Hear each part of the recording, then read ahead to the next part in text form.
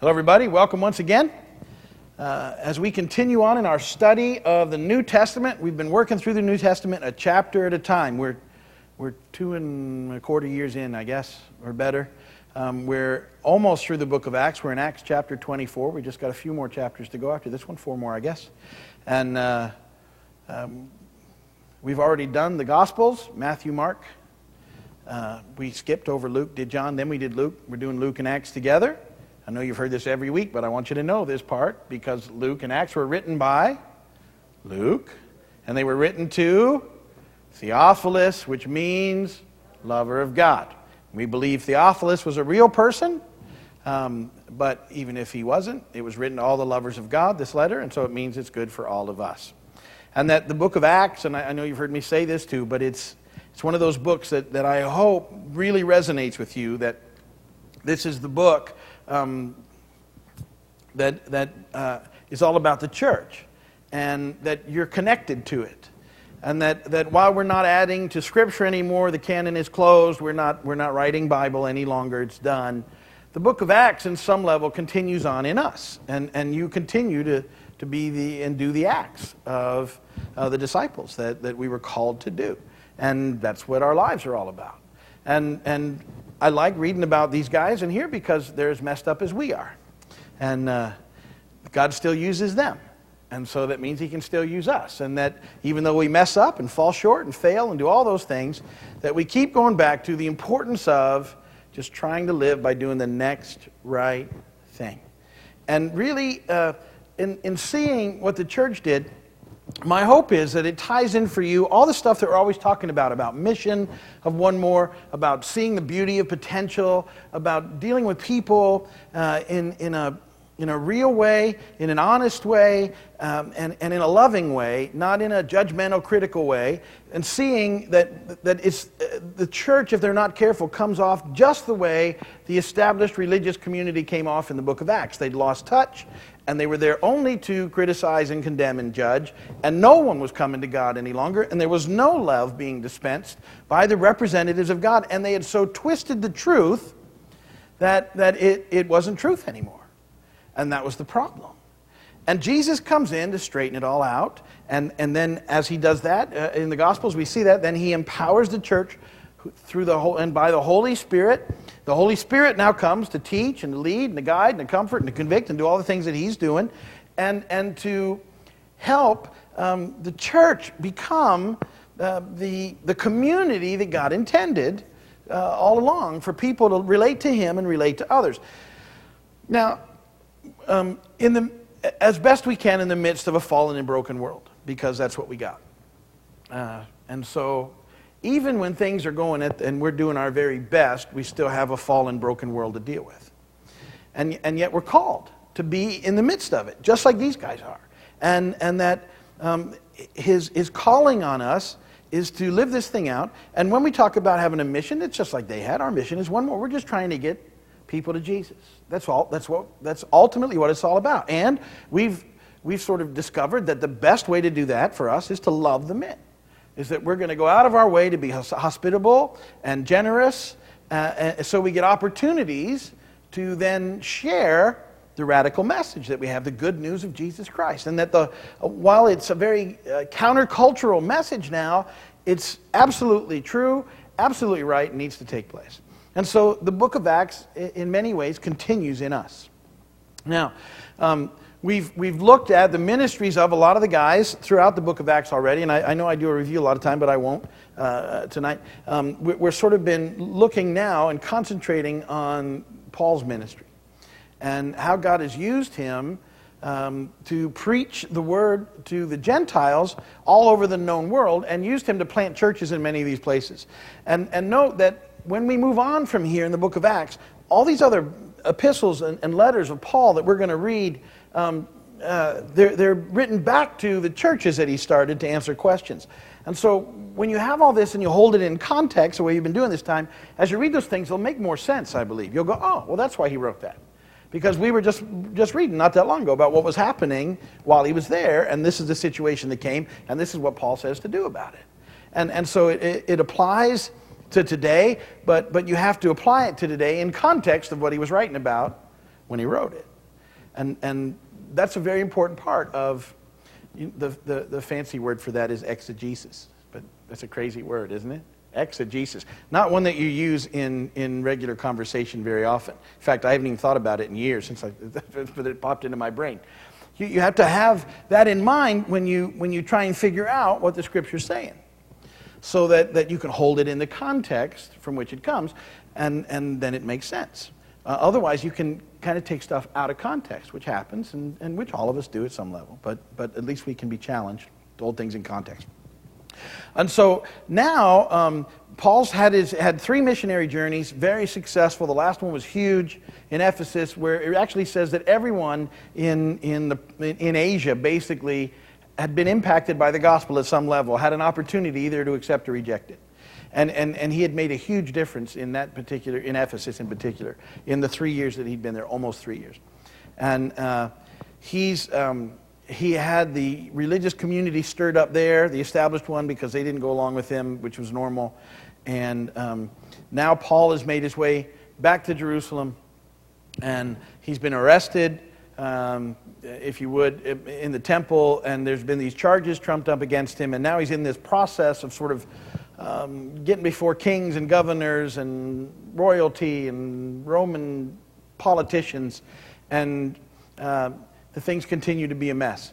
And so at the last chapter, you remember the commander had sent him, the commander in Jerusalem had sent him to Caesarea, where there was a Roman governor named Felix, because the commander couldn't figure out what was going on, why the people were so mad at Paul. He couldn't get a straight answer. He'd taken him to the Sanhedrin, which was the Jewish ruling community, and that had become another chaotic scene. Remember, because Paul said, I'm here because they're against me because I believe in the resurrection, and it had split the Sanhedrin because half of them believed and half didn't. And so the Roman commander just said, fine, let's get you out of here because I can't figure out what's going on. And he sends him up the road. So now, as Acts chapter 24 picks up, that's where he's at. He's up there in Caesarea prison, and he's got a time to get before the Felix, the governor, and the high priest is on his way up there from Jerusalem with a lawyer that we're going to introduce you to, and some other witnesses. Then they're going to present their case before Felix, and Felix is supposed to make a decision on what's happening, which he doesn't do, which happens a lot. They just keep kicking it to somebody else. All right, so that's where we're at. Acts chapter 24, 27 verses, beginning in verse 1 and following. And I'm very happy now because I put all my notes on the iPad, and I have a 22-point font, and I don't need glasses. And it's a very exciting time for me.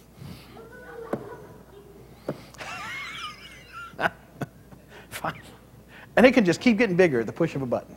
It's amazing. 5 days later, the high priest Ananias went down to Caesarea with some of the elders and a lawyer named Tertullus, and they brought their charges against Paul before the governor. When Paul was called in, Tertullus presented his case before Felix. We have enjoyed a long period of peace under you, and your foresight has brought about reforms in this nation. Everywhere and in every way, most excellent Felix, we acknowledge this with profound gratitude. But in order not to weary you further, I would request that you be kind enough to hear us briefly. We have found this man to be a troublemaker, stirring up riots among the Jews all over the world. He is a ringleader of the Nazarene sect and even tried to desecrate the temple, so we seized him. By examining him yourself, you'll be able to learn the truth about all these charges we are bringing against him. The Jews joined in the accusation, asserting that these things were true. And when the governor motioned for him to speak, Paul replied, I know that for a number of years you have been a judge over this nation, so I gladly make my defense. You can easily verify that no more than 12 days ago I went up to Jerusalem to worship. My accusers did not find me arguing with anyone at the temple or stirring up a crowd in the synagogues or anywhere else in the city. And they cannot prove to you the charge they are now making against me. However, I admit that I worship the God of our fathers as a follower of the way, which they call a sect. I believe everything that agrees with the law and that is written in the prophets, and I have the same hope in God as these men, that there will be a resurrection of both the righteous and the wicked. So I strive always to keep my conscience clear. Sorry. It's a little problem is that I pushed a button that I shouldn't have. But it's all good now. So I strive always to keep my conscience clear before God and men. After an absence of several years, I came to Jerusalem to bring my people gifts for the poor and to present offerings. I was ceremonial clean when they found me in the temple courts doing this. There was no crowd with me, nor was I involved in any disturbance. But there are some Jews from the province of Asia who ought to be here before you and bring charges if they have anything against me. Or these who are here should state what crime they found in me when I stood before the Sanhedrin, unless it was this one thing as I shouted as I stood in their presence. It is concerning the resurrection of the dead that I am on trial before you today. Then Felix, who was well acquainted with the way, adjourned the proceedings. When Lysias the commander comes, he said, I will decide your case. He ordered the centurion to keep Paul under guard, but to give him some freedom and permit his friends to take care of his needs.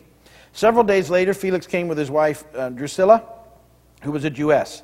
He sent for Paul and listened to him as he spoke about faith in Christ Jesus. As Paul discoursed on righteousness, self-control, and the judgment to come, Felix was afraid and said, That's enough for now, you may leave. When I find it convenient, I will send for you. At the same time, he was hoping that Paul would offer him a bribe, so he sent for him frequently and talked with him. When 2 years had passed, Felix was succeeded by Porcius Festus, but because Felix wanted to grant a favor to the Jews, he left Paul in prison.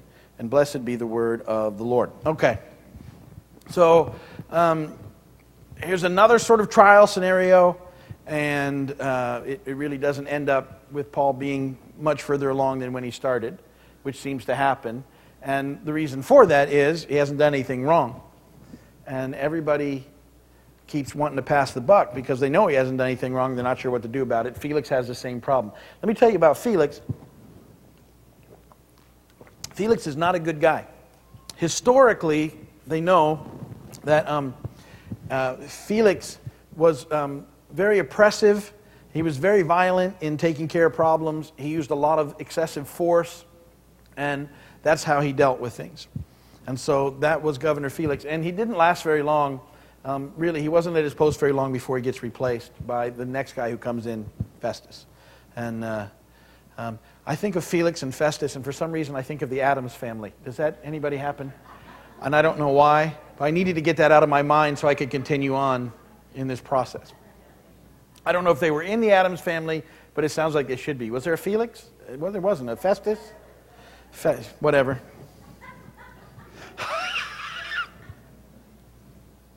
Okay, so in first verse, the big setup is this, that Caesarea is about 30 miles away from Jerusalem, and the high priest actually comes. They've hired an attorney named Tertullus, and they bring a bunch of other witnesses with them, apparent witnesses, and they head down to Caesarea to press charges against Paul in front of Felix. And so the lawyer, who would have been an orator, a public speaker, I think probably they realized that they were no match for Paul. And so they figured they better bring in a pro. And this guy really lays it on thick in the first verses, in verses 2 through 4. He spends as much time on his introduction as he does on the actual charges. And he just talks about how great Felix is and how much they appreciate him and how much he's done and what a wonderful guy he is. And I just told you, none of that's true. It's an absolute lie. He's just laying it out there and putting this flattery on there. And trying to gain, whatever favor they can from this guy. And then he proceeds in verses 5 through 8 with the charges, and the charges are three. That Paul is a worldwide troublemaker. Isn't that fascinating?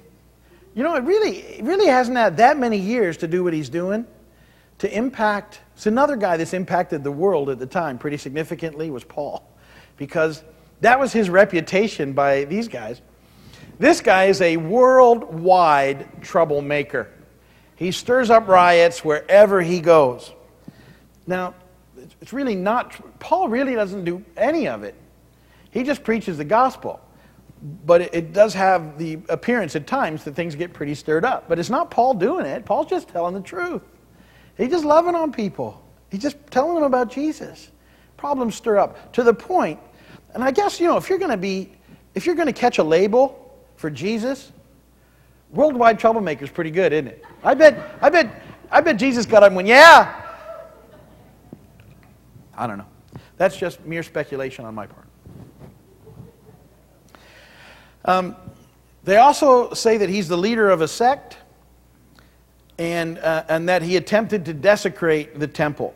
Now, the first two charges about being a worldwide troublemaker and leader of a sect are presented to try and get him in trouble with Rome. For this reason, Rome, big thing was keeping things in order. See, Rome had conquered most of the known world, and they were tasked with keeping it peaceful enough so they could get their money out of the deal. That was what they did. See, it was all money. They went in, conquered these places. Then I told you, they left the governments pretty much intact to deal with their own people. But now, taxes had to be paid to Rome, to Caesar. And these smaller countries didn't have armies standing anymore. The Roman soldiers came in, and they kept the peace. And so that's what happened, and that's what Rome did all over the known world. And so the idea of a worldwide troublemaker would get Rome's attention. They didn't want any trouble, any more than they had to deal with. And so that was one way of trying to get him trouble with Rome. The second thing about being the leader of a sect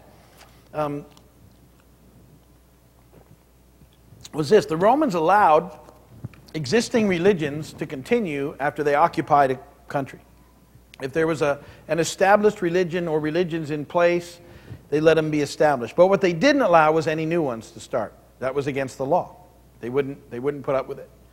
And so what the Jewish people were trying to say at the time, that lawyer was trying to say, was that this whole thing was a sect. It didn't come out of where they were coming out of, trying to get it shut down. And Paul will defend that by saying, well, we'll look at that in a minute. It's not true. And then the last charge was interesting because the Romans had given the Sanhedrin the ability to deal with crimes inside the temple. And so they were pushing back for the fact, hey, listen, he desecrated our temple. Really, we want him back. We're going to deal with it. And it shouldn't ever come this direction anyway. Which is a slight change in the charges, because remember, in the Sanhedrin, they'd said he'd brought a Gentile in the temple, which wasn't true. That they could have really dealt with right away. But that wasn't the case. So they altered the charges a little. However, all of the charges were false. And not one of them was true. And they weren't even presented in anything close to the truth. I mean, because they had never actually seized Paul. A riot started, and we'll get to this in a minute again, but remember the riot, Paul didn't start the riot. The Jewish leaders from Ephesus started the riot. The Jewish leaders never arrested or seized Paul. The Roman commander came in and whipped him out of there so he would be safe, because they were trying to kill him on the spot. And so none of it was true. And Paul hadn't done anything wrong. He hadn't stirred anything up. He hadn't done anything. And so not one of the charges was true that was levied against him. And then in verses 9 and 10, the religious leaders who had accompanied Ananias and Tertullus all agree to these charges that they're true. Now, do you catch the irony? Again, that the community that's supposed to represent God, and that the biggest 10 of the God commands, you know them, are the 10 commandments. What about the one that says, thou shalt not bear false witness? Do you get how far they'd moved away from truth? It wasn't about truth to them at all anymore. It wasn't about God to them at all anymore. It was about something completely different. And they had been skewed so far that they didn't care about the truth. They just wanted what they wanted and do it in their way. And again, it's an ever-present reminder to us as the church not to move down in that direction. We've got to be so careful. It's so easy to do. And think you're doing it for the right reasons. And see, I'm sure these guys, they were so off by now, they thought they were doing it for the right reasons. And yet, they just missed it. Remember, they just missed God completely 20 years before, who'd shown up. The one they'd been waiting for showed up, and no, we don't like the way you look. That was the deal, guys. I mean, do you get it? The absolute deal was, yeah, we see you doing all this God stuff. We know it has to be God, but we don't like your message. We don't like how you're doing it, and so we're done with you. And so that's what happened. So this is, irony is pictured in the religious leaders telling bold-faced lies to try and make this move along. So in verse 10, the governor Felix says to Paul, says, okay, your turn. Why don't you speak? And Paul's introduction is much shorter, and it's truthful. Compared to the lawyer's introduction, who was all flowery, Paul just says, I know that for a number of years, this is verse 10, you have been a judge over this nation, so I gladly make my defense. That's it. That's it. I mean, do you get how that's honest, right? Because he knows he's a bad guy. And he goes, look, you're the judge of the nation, I get it, here we go. This is my defense. And his defense is simple and true. He says, this is verse 11, 16, look, I wasn't in Jerusalem even long enough to start a riot. I was only there.